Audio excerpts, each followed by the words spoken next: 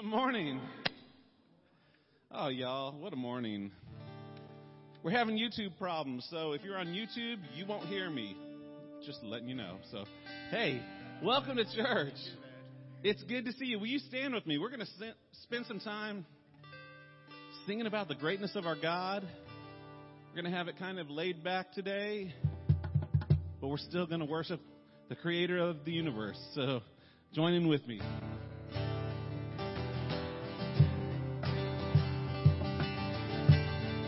God, we give you today. Be glorified in our praise. Sing with me. Lord of all creation, of water, earth, and sky, heavens are your tabernacle. Glory to the Lord on high.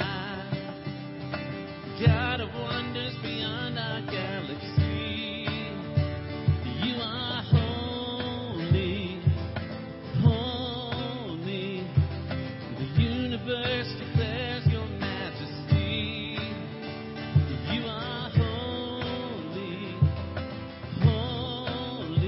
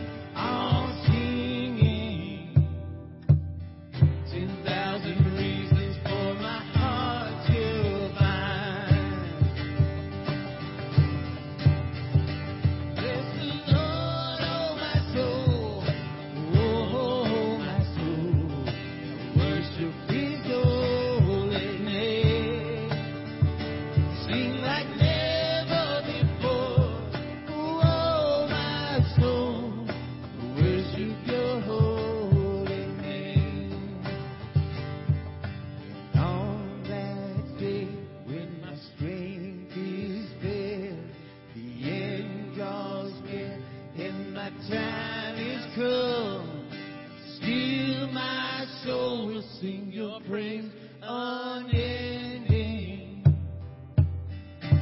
10,000 years and then forevermore. Bless the Lord. Bless the Lord, oh my soul. Oh, my soul.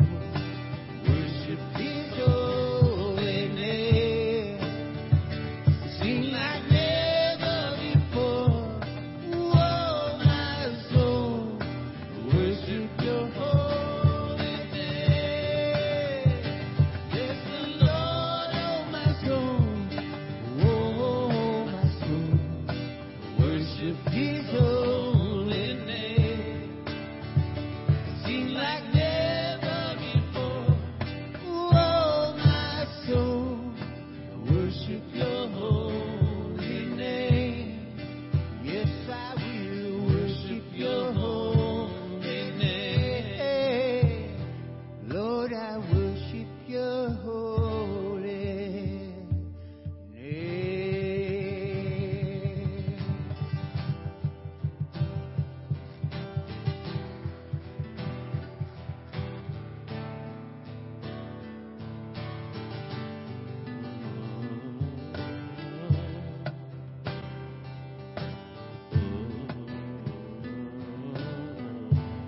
I see your face. I see your face in every sunrise. The colors of the morning are inside your eyes. The world awakens in the light of the day. I look up to the sky and say, you're beautiful.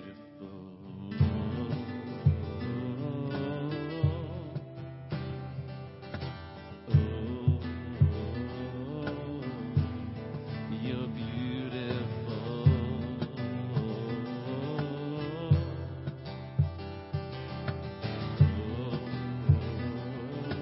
I see your power. I see your power in the moonlit night, where planets are in motion and galaxies are bright. We are amazed in the light of the stars. It's all proclaiming who you are. You're beautiful.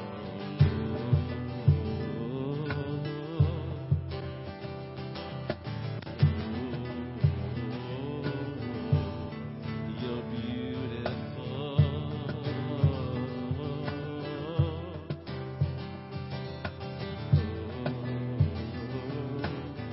I see you there. I see you there, hanging on a tree. You bled and then you died, but then you rose again for me. And now you are sitting on your heavenly throne, and soon we will be coming home. You're beautiful.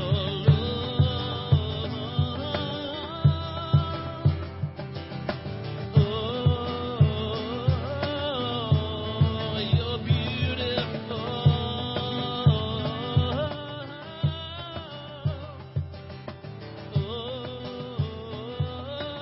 And when we arrive on eternity's shore,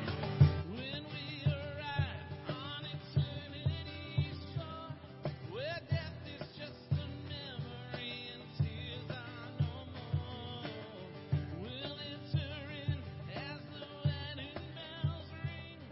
Your bride will come together and we'll sing. You're beautiful.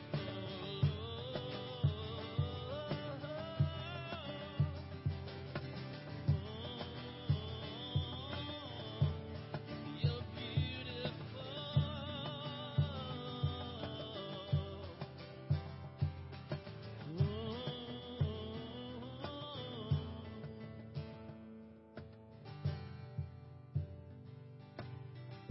Isn't he beautiful?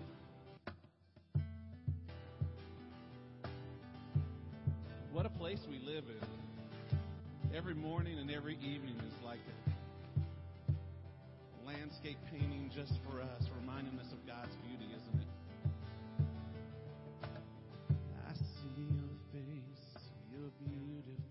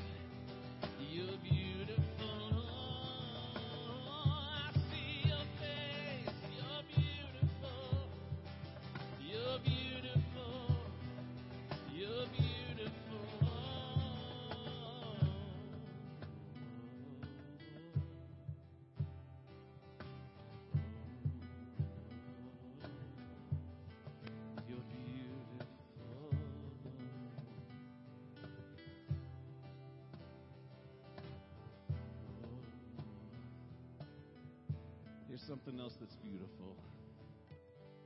My sin, oh, the bliss of this glorious thought. My sin, not in part, but the whole,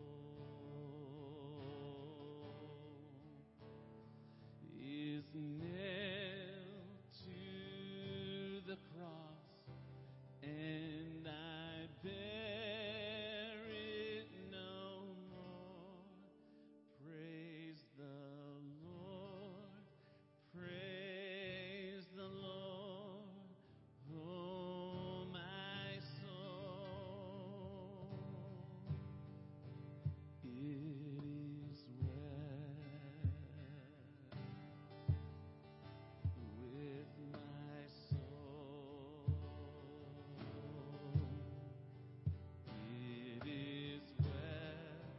It is well with my soul.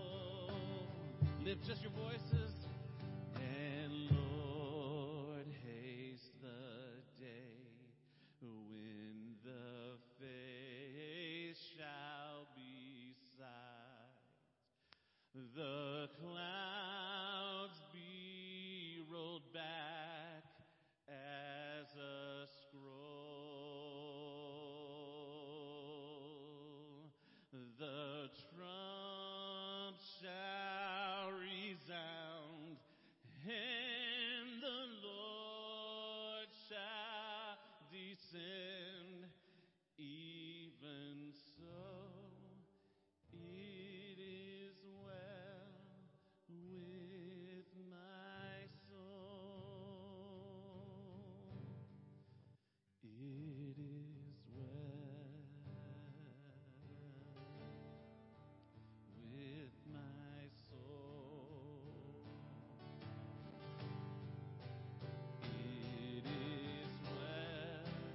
It is well with my soul.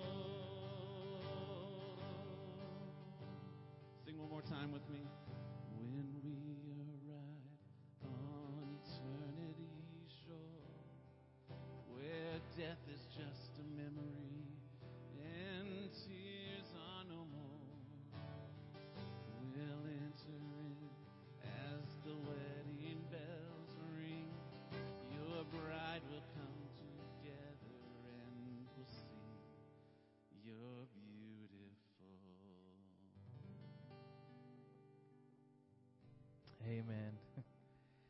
I'm reminded as we sing that song, It Is Well With My Soul, of a time when I remember I got some OCD, and I had a little tiny room growing up, and so I would even grab a Clorox wipe and I would clean the floor. I'd get on my hands and knees after I swept and even mopped it, and I would Clorox wipe the floors in my room. I had a doormat for when somebody went to go step into my room, they had to wipe their feet off before they got into my room.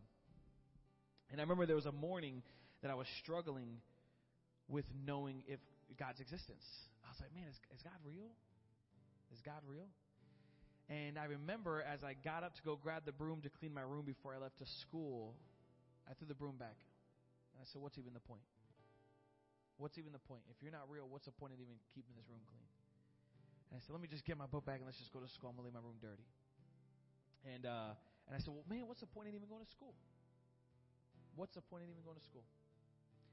And I got up the courage. I went on to school, and when I made it here to Port Orange Church of Nazarene, because there's a church I was attending when I was in high school, I went to my youth pastor at the time and one of my best buddies, and I said, can I tell you something? I said, I don't believe in Jesus anymore. I said, and I need you to be Jesus for me because I don't believe him anymore.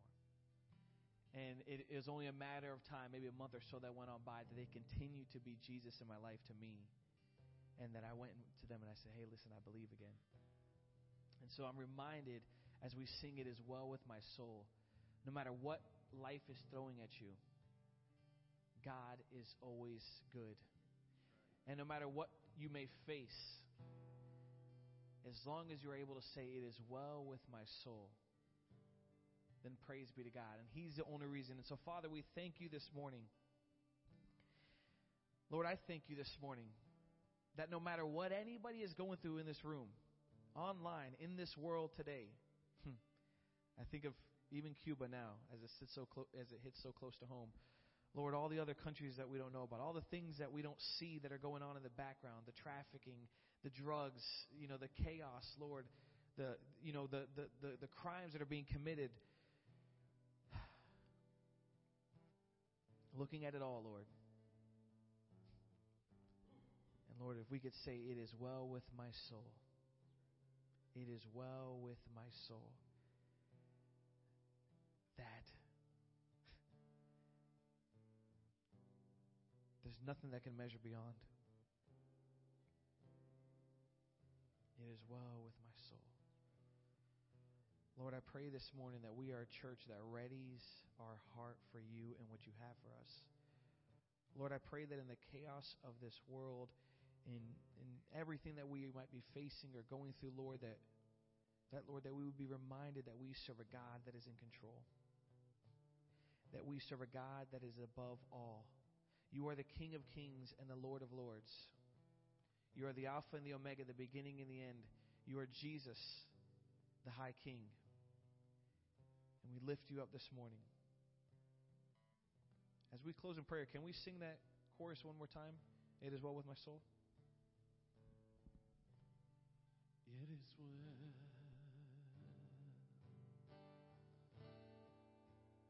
with my soul. It is well.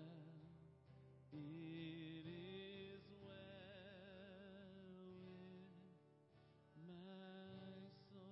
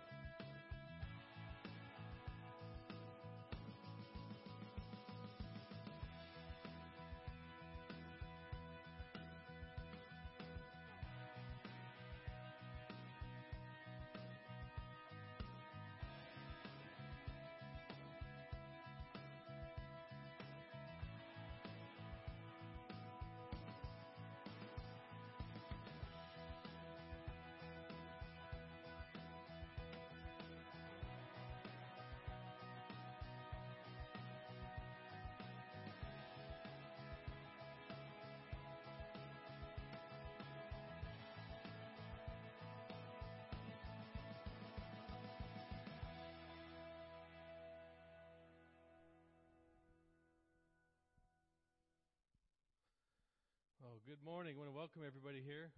I'm Jason, the new guy, if you don't know me yet. I'm recognizing most of the faces out here, especially Danny. But it's great to be with you. How many of you have had God speak to you in very unusual ways this week? That's good. Unusual is okay. You realize that God isn't as uniform as we often think He is. Pastor Garen and I, yesterday, spent some time driving around through the city. And I often have said, I want to drive around and dream about what God has planned. And as I am getting gray hair, a little bit of wisdom hopefully comes with that. I'm realizing I'm driving around with the pastor trying to hear God's dream for our lives. And we were driving around through some of the parts of town where we would often say, oh, Christians don't go there. Because we're like, wait, this is where we'd probably find Jesus hanging out. And it was an amazing time of dreaming. We did sample some of God's finer creations as we stopped at Buc-ee's, But it was a good time of just letting God speak in ways that we often don't take time to listen. And so I'm looking forward to hearing many of your stories as I don't ever want to move away from here. It's great.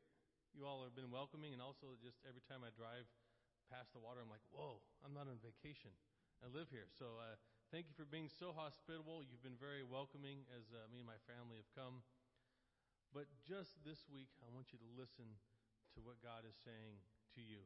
If he's saying, hey, I want you to do something that is very unusual, but very welcoming to those who need to know him. So at this point, I think that you usually, you pass the peace. Is that what it's called here? See, I'm from Oklahoma. We've got 70-plus Native American tribes. I'm used to them saying pass the peace pipe. But I don't think we do that in the Nazarene church. So we pass the peace. I want you to just greet each other in the name of Jesus and realize that, hey, those around you are here for the same reason as you, to realize the Spirit is with us. He wants to speak to us. Jesus wants to fill our lives. And you've got a bunch of buddies all around you here for the same exact reason. So, wave. I know in the old days, Italian kisses and stuff like that. I don't think we're doing that right now. But just pass the peace to those around you.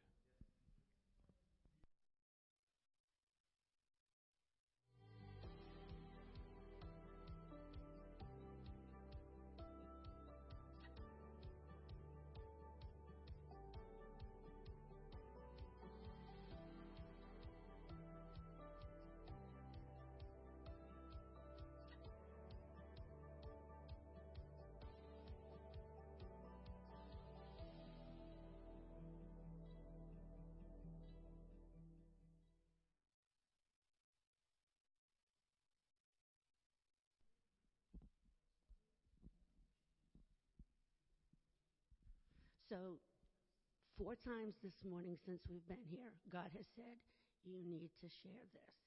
And then a little bit more would go on, and then one of them would say something or we'd see something, and God has said, you have to share this.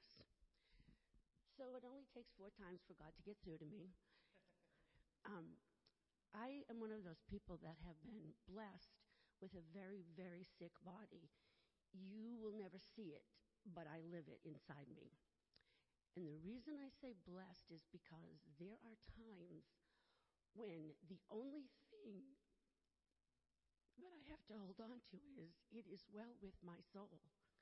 Because this body is going to be gone. Thank you for that. And I'm blessed because I know this much of the pain Jesus suffered on the cross. And if I only know this much, and I'm in the pain I'm in on a regular basis, how much more did he suffer? So I want to just thank God for the blessing of this sick body. And even to go beyond that, God gave me a husband who understands that I have a sick body.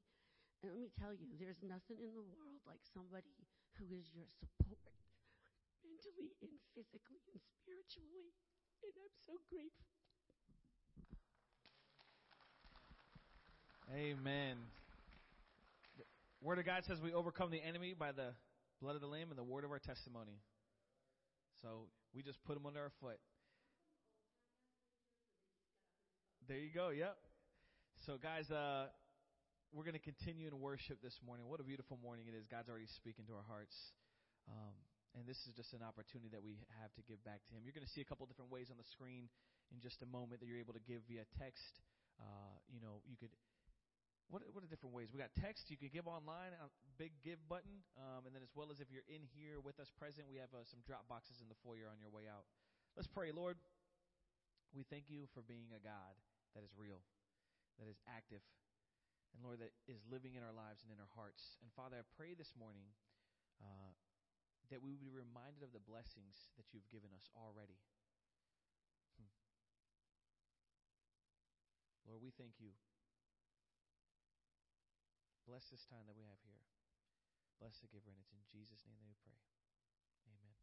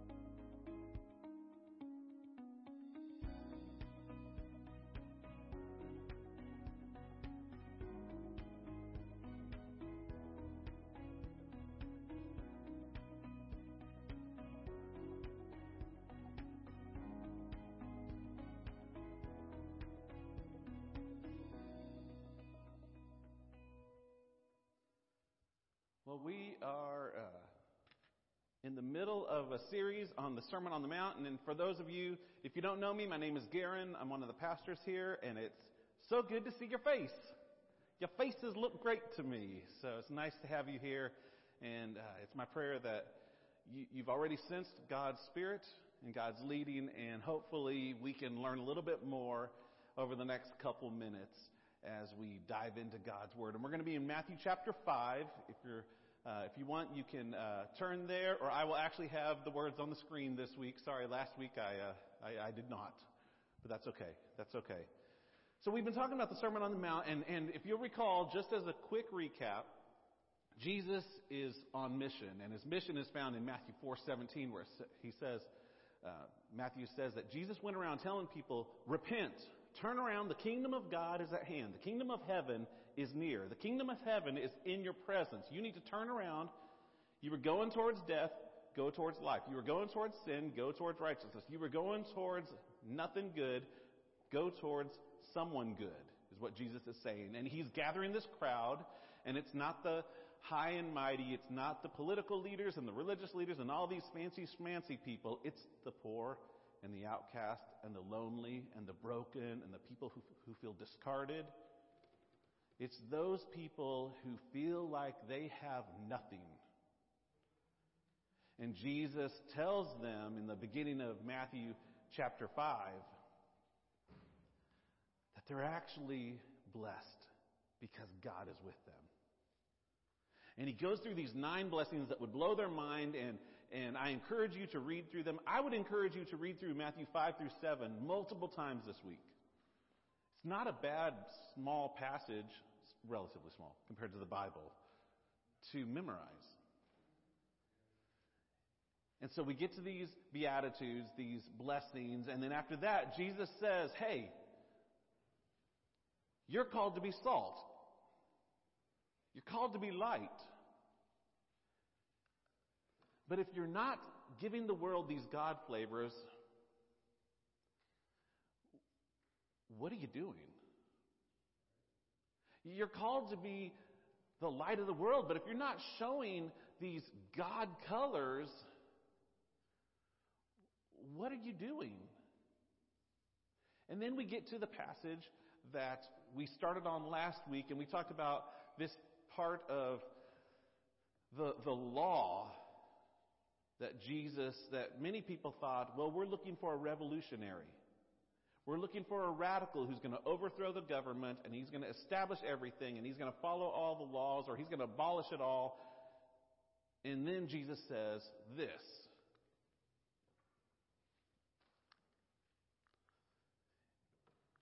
My clicker's not working. Jesus did not say that. That's me saying that. There it is. Could you imagine Jesus with PowerPoint on the hillside? I'm going to give you 3 keys to success. This is what Matthew 5 says. Don't misunderstand why I've come. I didn't come to abolish the law of Moses or the writing of the prophets. No, I came to accomplish their purpose. I tell you the truth, until heaven and earth disappear, not even the smallest detail of God's law will disappear until its purpose is achieved. So if you ignore the least commandment and teach others to do the same, you will be called the least in the kingdom of heaven. But anyone who obeys God's law and teaches them will be called great in the kingdom of heaven. But I warn you, unless your righteousness is better than the righteousness of the teachers of the religious law and the Pharisees, you will never enter the kingdom of heaven. Harsh words. All right, I'm going to see if I got this back. No, it's still not. So it's going to be you, isn't it?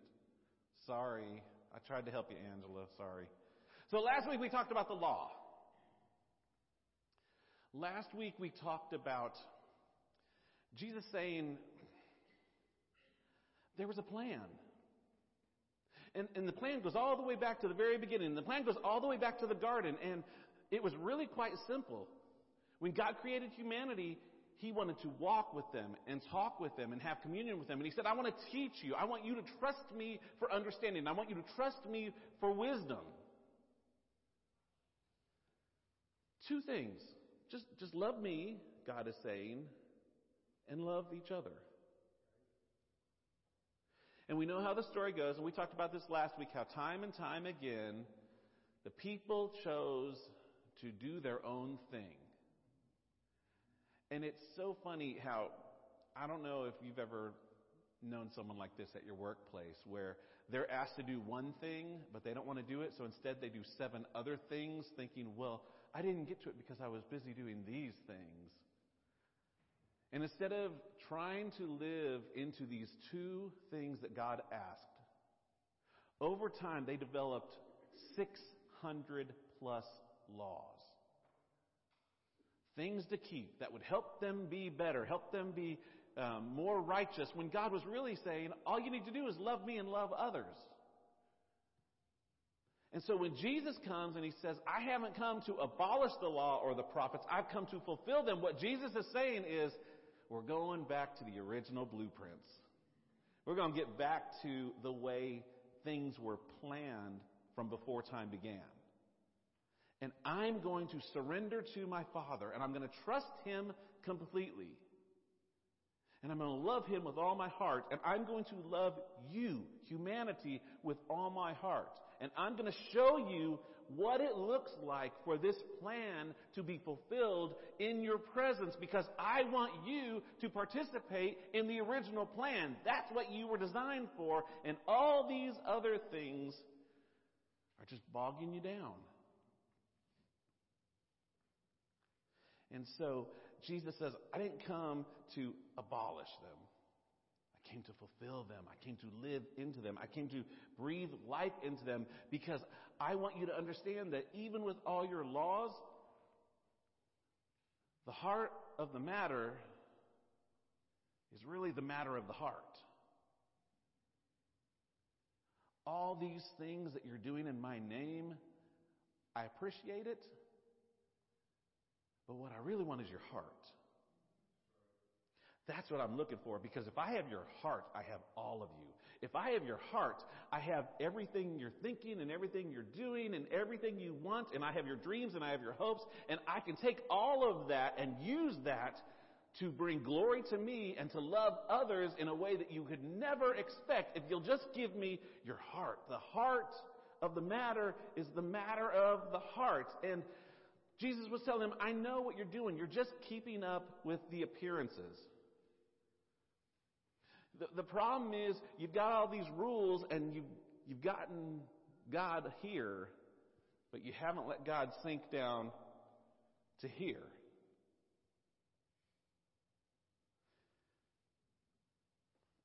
And that sounds really good to us, right? We want this. But it would get Jesus in a lot of trouble.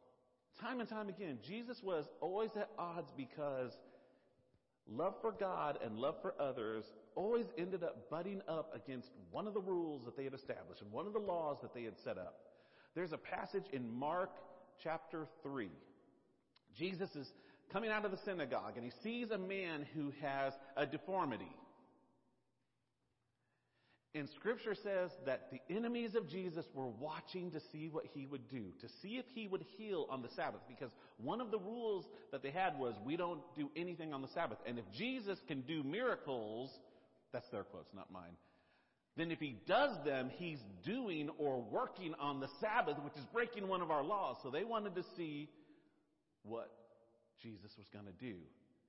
And Jesus says in Mark 3:5, this is what he says. He looked around at them because he understood what they were thinking. He was deeply saddened, not by what they were thinking. He was deeply saddened by their hardened heart. They knew the rules in their mind, but they didn't understand that the rules were to help them get to the heart of the matter, which was to love God and to love others. And they had allowed the rules to circumvent the will of God in their lives.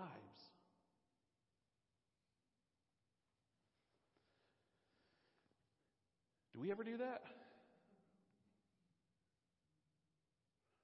I mean,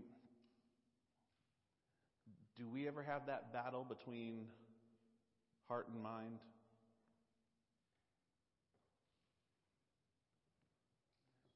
We think it's about a checklist and doing the right things. We may not have the 600 rules, but we have our own rules. Well, if you really love Jesus, you'll be at church on Sunday, and you'll tithe, and you'll go to Sunday school, and you won't smoke, and you won't chew, and you won't go with girls that do, and we've got all these rules. But here's the problem. You can, in your mind, know about Jesus and not have him in your heart. But it is impossible to have Jesus in your heart and not begin to understand him better and know him better with your mind. And what Jesus is saying, you're coming at it from the wrong angle. You're trying to circumvent the process, which is, let me change your heart. Let me transform your heart. I want to transform your life. I don't want to just teach you how to look better. I don't want to just change the outside appearance. I want to change the inside. You remember when Jesus was talking to the Pharisees and he says, "Woe to you Pharisees, you clean the outside of the cup, but the inside of the cup is filthy." Jesus is saying, I want to start from the inside, and as we get to the heart, then everything else will sort itself out. And if we can get to the heart, and the heart of the matter is loving God and loving others, that's what it's about. And verse 20 is really the key of all of it. Can we put up verse 20? Jesus says this. Oh, wait, go back. But I warn you, unless your righteousness is better than the righteousness of the teachers of the religious laws and the Pharisees, you'll never enter the kingdom of heaven. Now, a lot of the commentaries will tell you that that is kind of the hinge for the entire Sermon on the Mount. At the beginning, Jesus is saying, this is all I am, this is all you're called to be, and then you get to this. It's got to exceed, your righteousness needs to exceed that of the Pharisees, and then the second part after that is talking about what does it look like if you're living the first part. And the second part talks about that. Now, this is what's scary. It's very easy to look at this. Unless your righteousness is better than the righteousness of the teachers of the religious law and the Pharisees, you'll never enter the kingdom of heaven. It's very easy to look at that and to think, oh, well then I need to do more or do better, or I need to, Jesus is telling me I'm not good enough. I got to try harder. Because you've got these religious leaders who they've got 600 laws memorized and they're living them. And they've got the entire Old Testament, many of them, memorized. And if I've got to be more righteous than them, if I've got to do all that, well then, I don't have a chance. And if we're not careful, this verse can be so discouraging and deflating. But here's what I find, as I was studying, this word righteousness and this word righteousness. Now in our English language, when we were writing and translating, a lot of times it's like, well, I don't know what that word is exactly in our language. Well, just put it in with this. It's kind of like when, it's like, I love you. Well, that could mean 9 different things. And that's a similar thing that's happening here. When Jesus is saying your righteousness and the righteousness of the Pharisees, he's not using the same idea. Here's what he's saying. The very first one, your righteousness, the Greek word that's used there, the definition is this. Someone who is as they ought to be. It's correctness in thinking, feeling, and acting. That's the righteousness that Jesus is saying we're supposed to have. Correctness in thinking, feeling, and acting. Your righteousness. Living rightly with God. Correct thinking, feeling, and acting. Which, by the way, is lived out in the Beatitudes and being salt and being light. Do you see why this is kind of the crux of your righteousness? That's what he's saying. Should be better than the Pharisees. Now, the word he uses for the Pharisees is actually a rightness. And even in the definition, it talks about as a scribe who writes down things correctly. They've got it all down, and it's not that they're wrong, but they're not really dealing with thinking, feeling, acting. And Jesus is basically saying, it's not good enough for you just to have the right answers anymore. It never was good enough. And so I wrote down, if I were to translate, and this is not the Bible, this is just if I were to put into words, I would say Matthew 5:20 would be this. All right, Angela. Unless you live your lives in the way they ought to be lived, with a correctness in the way you think, feel, and act in relation to God and in relation to the neighbor that God places in front of you. And unless your sacrificial lives of love aren't more impactful than the people who claim to be God followers, simply because they go to church or carry a Bible or know all the lyrics to the latest Christian music, if your lives don't have more substance than these posers, then you'll never fully see the kingdom of heaven coming to fulfillment in and through your lives. Do you see the difference? Jesus wants to transform our hearts. And that's what we really want, isn't it? I mean, none of us are really... The checklist is all well and good, but the checklist doesn't leave you fulfilled. You may feel like you accomplished something, but I think everyone who's living their lives with a spiritual checklist knows there's something missing. We're called to completely think, act, and feel the way that Jesus would, because that's how Jesus is. And wherever Jesus is, the kingdom of heaven is. I love what Paul says to the church in Colossians. In the Colossians, this is the Passion Translation. Debbie, you love that translation. I'm beginning to like it more and more. This is how we have this righteousness that exceeds that of the righteousness of the Pharisees. If we understand that living within you is the Christ who floods you with the expectation of glory. I love the verbs. It floods you. This mystery of Christ embedded within us becomes a heavily treasured chest of hope filled with the riches of glory for his people. And God wants everyone to know it. That's why we're called to be salt and light. God wants everyone to know it. He wants you to be in Christ. He wants Christ to be embedded in you. So, one quick story. We're reading a book together with a small group called Not a Fan by Kyle Idleman. And there was a story that we finished a couple weeks ago that really, it's just been with me. And if you haven't been able to join us, you're welcome to join us on Wednesday, small plug. And if you say, I can't really join you on Wednesday, but I wish I would have read the book, I've got a book for you. I'll give it to you if you want one. Just see me after church. It's that good. But there's this story where Kyle says he's speaking at a church in Houston, Texas, and a guy comes up to him afterwards, and he says it's a big Texan guy with the big belt buckle. So get that image. And he comes to Idleman after the speaking or sermon. He didn't say what it was. And he starts to talk about his prodigal daughter.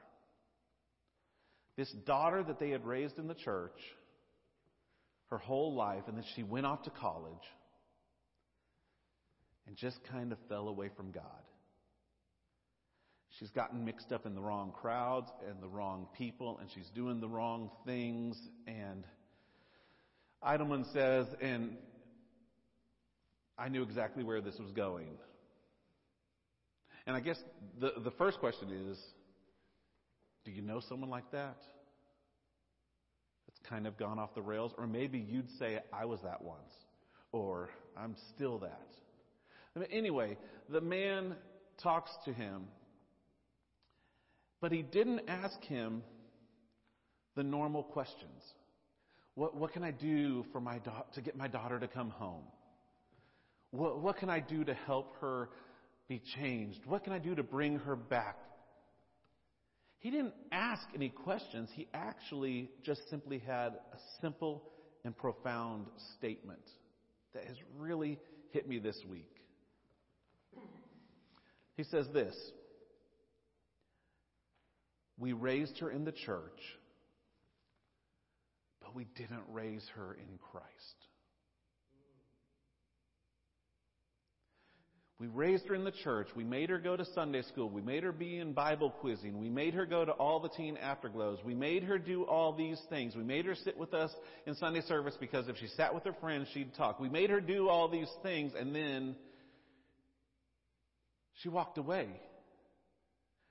Because when religion is nothing more than a bunch of rules that you can never measure up to, why would you ever want to stay in that religion?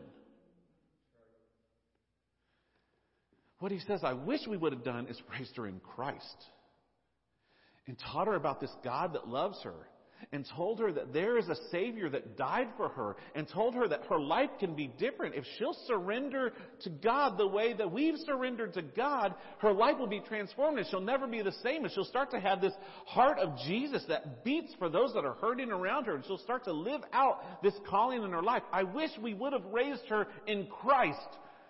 But we raised her in the church. And so, my question to you today, and this is where we're going to stop. My question is simply, where are you being raised?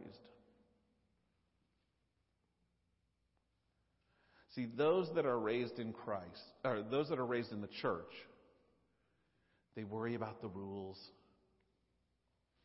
They want to know, what's the minimum I can do? I need to know what's the threshold for getting into heaven, and I'll just pole vault over that. I just need to know, what do I need to do to scrape on by? What's the least I can do? People that are raised in church, they like knowing who's in and who's out.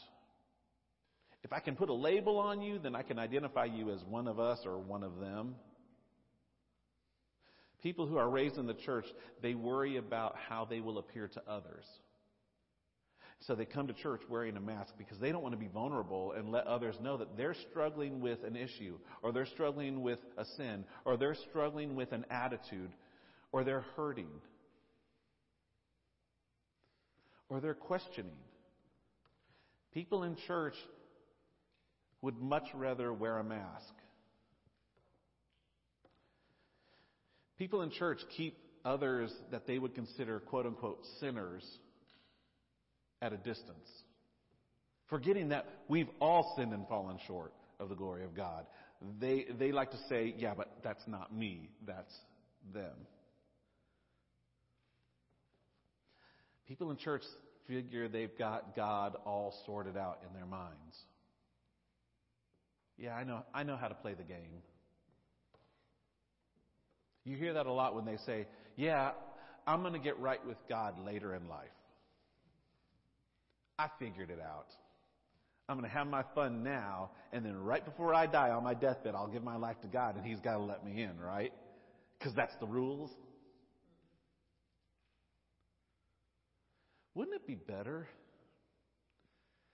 if we could live our lives in Christ instead of living our lives in the church? See, when we live our lives in Christ, we're not worried about the minimum requirements because we're giving everything to God. If we're in Christ, the minimum is 100. It's all His. My heart, my mind, my money, my actions, my attitudes, my goings. If it's all His, I don't have to worry about what's the minimum because the minimum is everything. And if it's all His, I don't have to worry about what's left over because I am in Christ and He is more than enough. People raised in Christ choose to love others radically. Have you ever known someone that you're just like, dude, you are just over the top, loving and kind, and I don't understand it. Is this real or is this fake? But people that are in Christ have a radical love, and they choose to pull people into their circle rather than pushing them out. They choose not to say who's in and who's out. They choose to say everybody can be in. His arms are big enough to hold us all. And there doesn't have to be a you and me. There doesn't have to be a sinner and saint. There can be, if we choose to be all God's. That's what people that are raised in Christ understand. They specifically look for the unloved and the unlovable. It's what Jason was saying earlier, because that's exactly who Jesus would be looking for. I mean, I guess he met with Nicodemus, but Nicodemus came to him. But Jesus very rarely was going to the people that had it all together. More times than not, Jesus was going with the hot messes of the world. The people who you look at them and say, man, it doesn't even look like you were able to brush your hair today. That's how messed up you are. Those are the people that Christ is with. Those are the people that are in Christ. The people that live and breathe and have their being in Christ. Those are the people that those in Christ love. They go from this and they start instead here. And this informs this. Their heart informs their mind instead of their mind telling them if their heart needs to kick in or not. They do it the way God planned. Start to love God, love others. The people who are righteous are the ones that welcome and eat with the sinners and the tax collectors. Not because they're trying to earn their way into heaven. Well, if I'm nice to that junkie, then God will love me better because I'm being nice to them. No. They love everyone and they welcome everyone because they realize that they are already blessed. Jesus already told them they're blessed. And so they don't have to try to earn anything or do anything. They just be.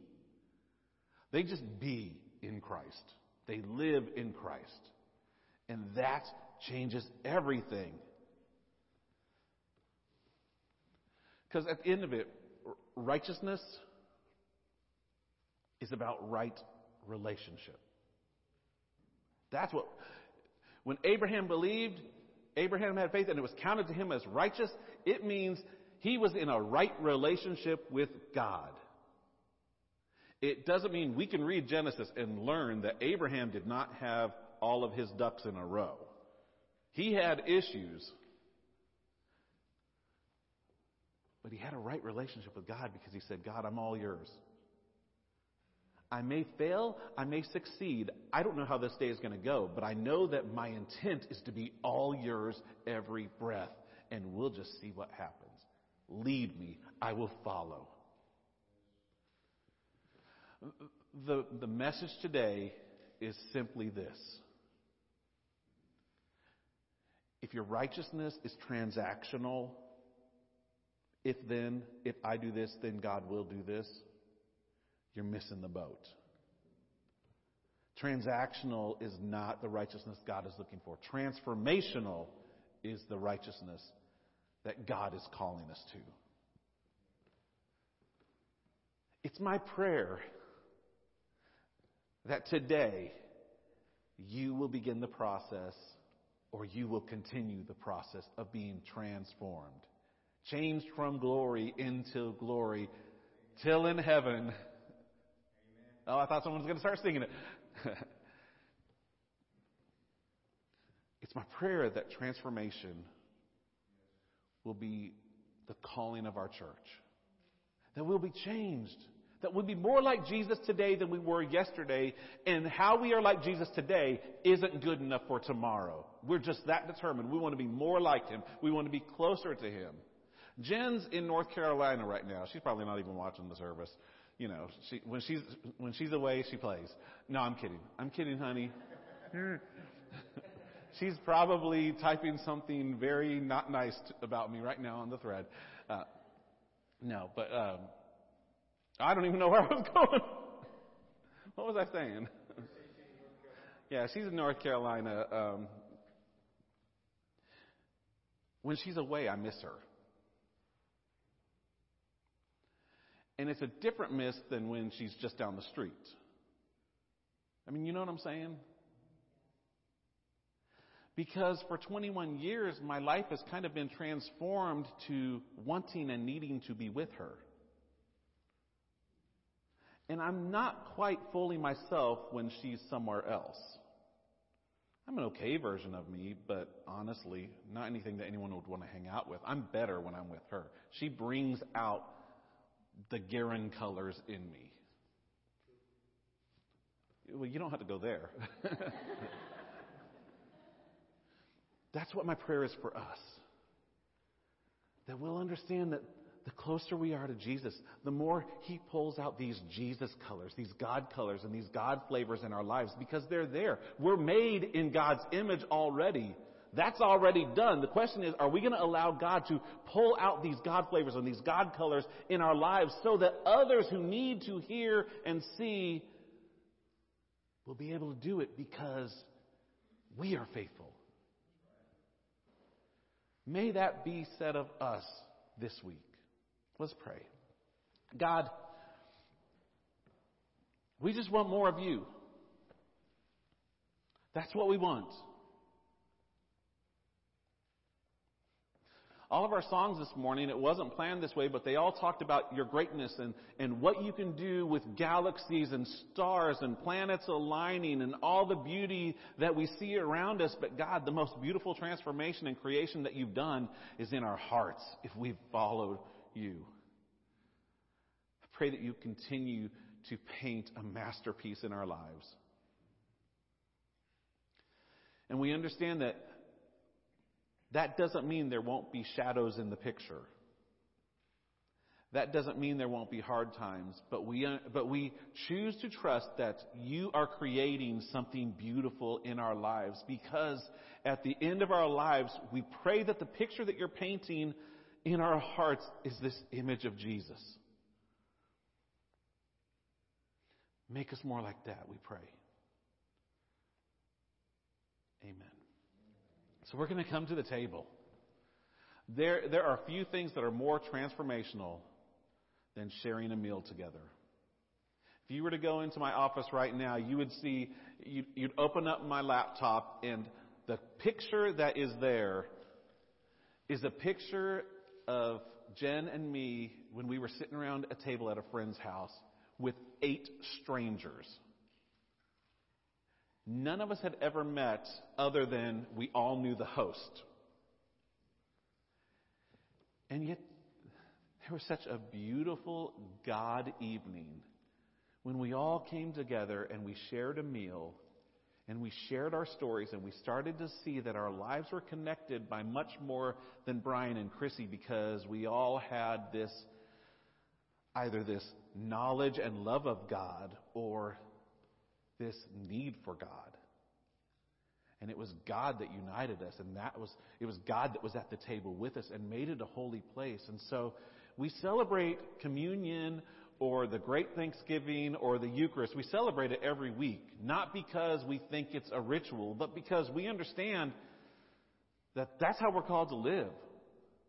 We're called to live life in community, and we're called to live life sacrificially. If we're going to be like Jesus, that's kind of how Jesus lived. He traveled around with his posse, discipling them, teaching them, living life in community, and he sacrificed. He sacrificed what the religious leaders would say about him. He sacrificed going to places where he wasn't supposed to go. He sacrificed what others would think or say. He sacrificed his life so that we could have forgiveness from our sins. And so we come to the table, and if you don't have your elements, you're welcome to grab them. Don't feel weird if you're up and walking around.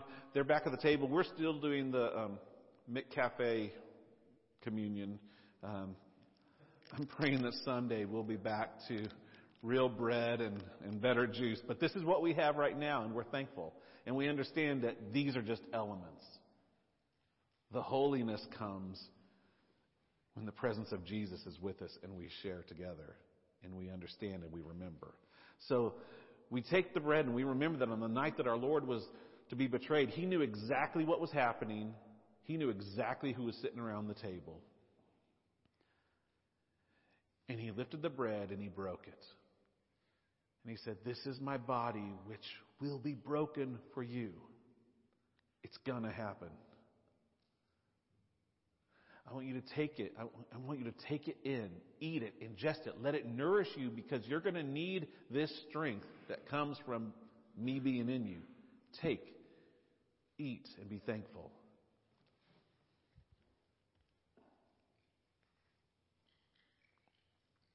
And then at the right time, he lifted up the cup. They'd probably been singing songs. I think it's something like Psalm 117 through 120 is what would typically be sung or recited in the Passover meal. And at some point, during all that scripture reading and during this meal, he picked up the cup. The cup of redemption, and he said, "This is my blood. It's going to be shed for you for the forgiveness of your sins. Take, drink, and be thankful."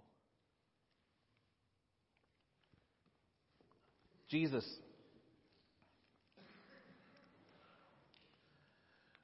we understand that without your presence,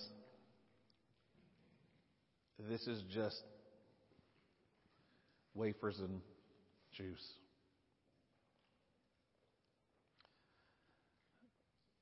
But somehow you do something mysterious